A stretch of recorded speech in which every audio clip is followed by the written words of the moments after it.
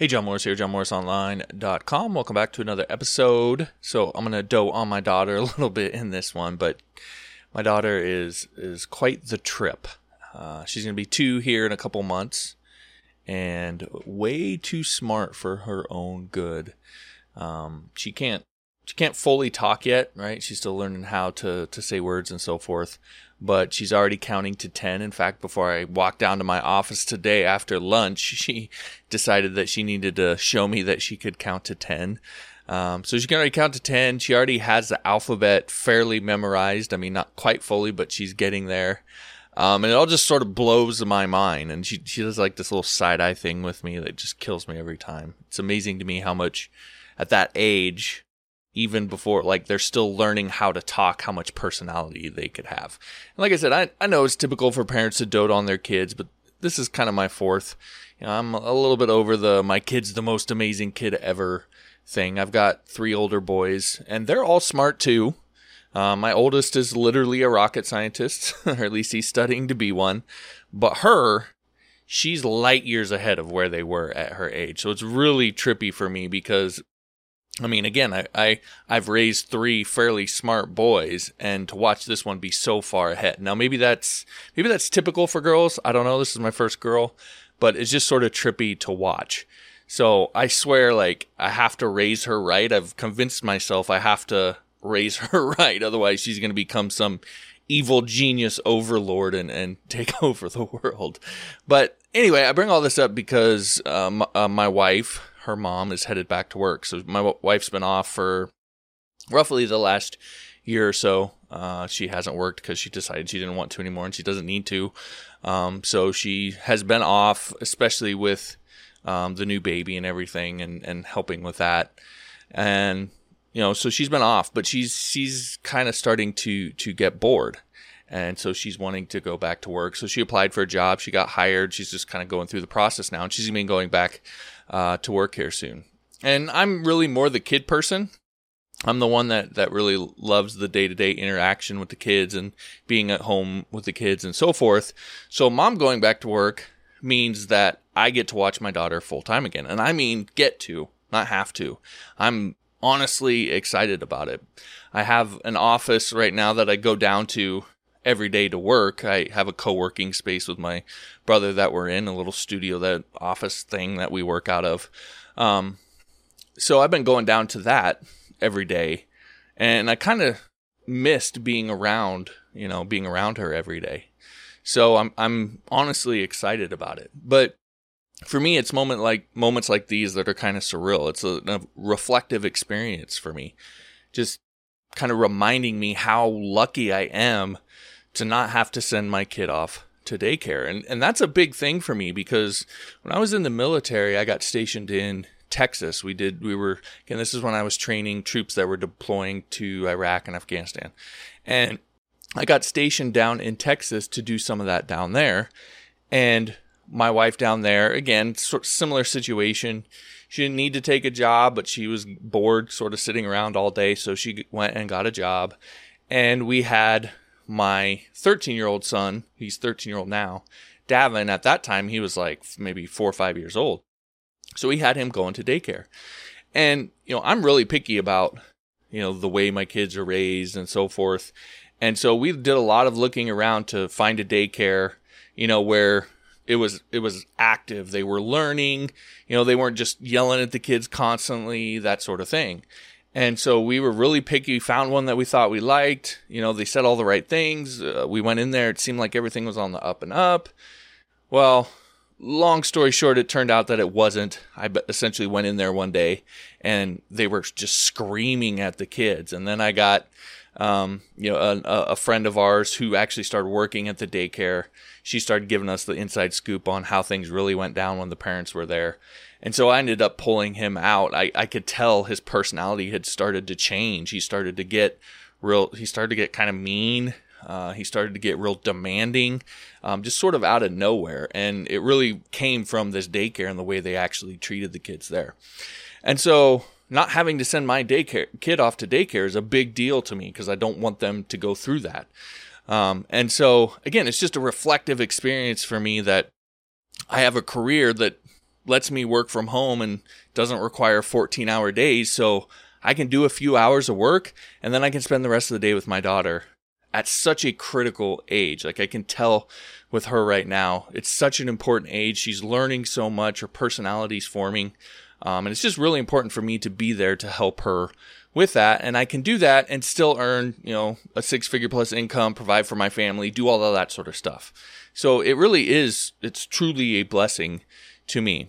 But it's also not luck. I hate when people say that. They say, oh, I'm so lucky.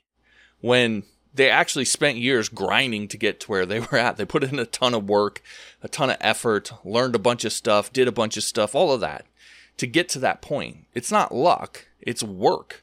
That's what it really is. And right or wrong, that's how I feel about it. I don't feel like I got lucky. I feel blessed, but I don't feel like I got lucky because I specifically worked to build that. Many long nights learning how to code, back when there weren't a bazillion tutorials all over the internet, busting my chops, learning how to market and get clients, learning content creation back before blogging content even existed. Hell, I remember trying to do video back then. I spent weeks trying to get just one single video up on my website, trying to piece all of the different technologies and things together.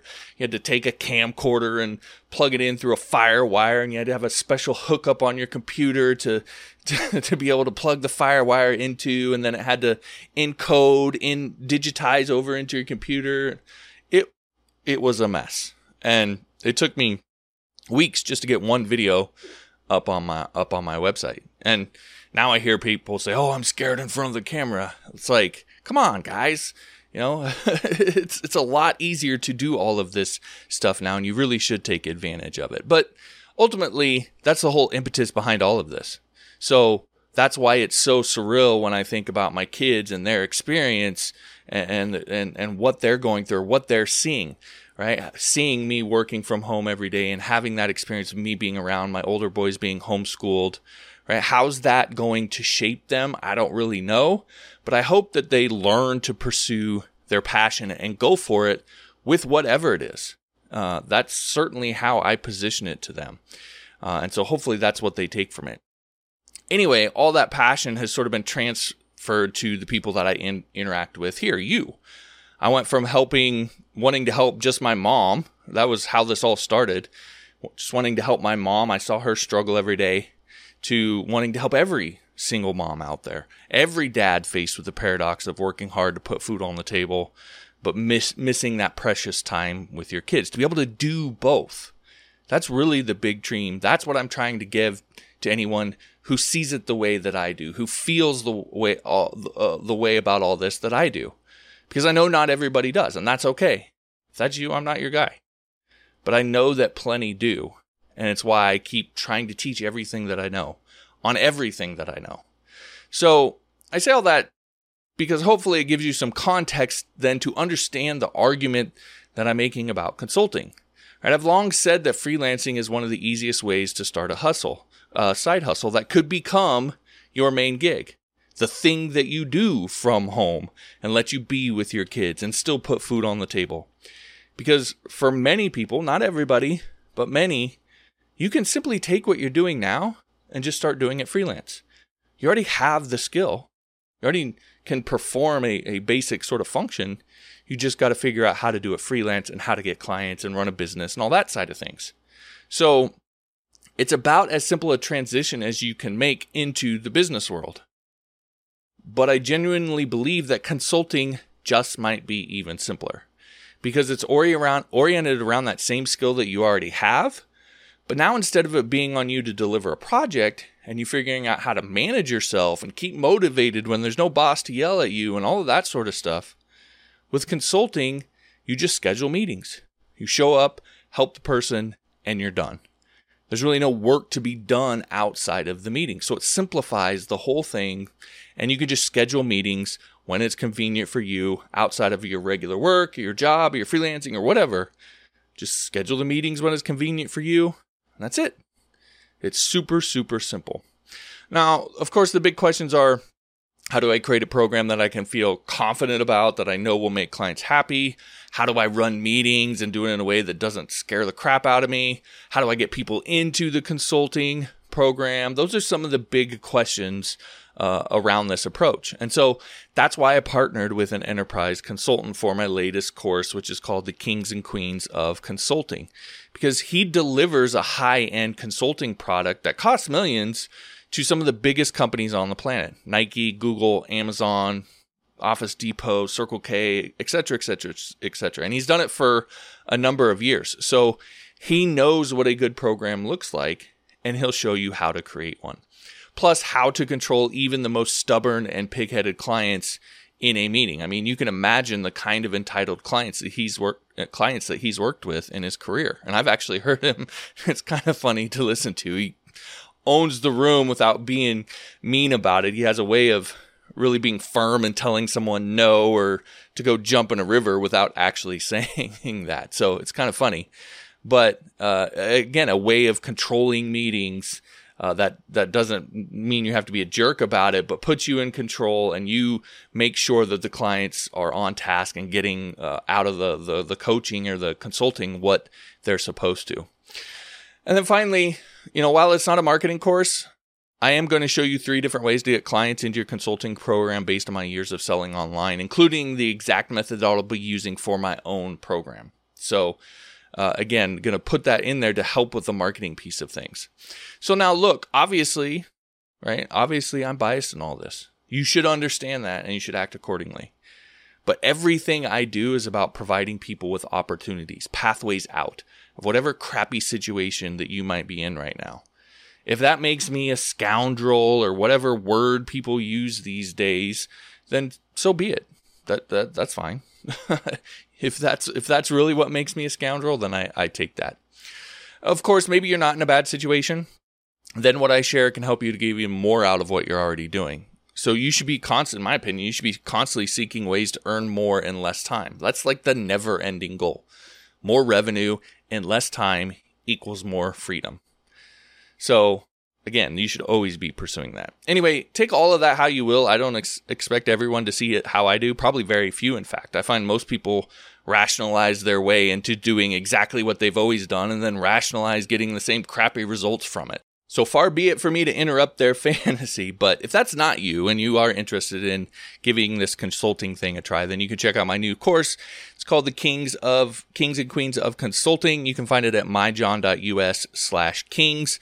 That page will detail everything that's in the course. It also has the links for the 2 different options, both purchasing a standalone on the website or getting it over on Skillshare. The course is up on Skillshare permanently, so you have permanent access to it over there. And that page details those options. So again, that's myjohn.us/kings, and I'll drop a link in the description as well. And you can figure out then, after you read that page, if it works out for you, if it's something that you want or not. All right, that's it. We'll talk to you next time.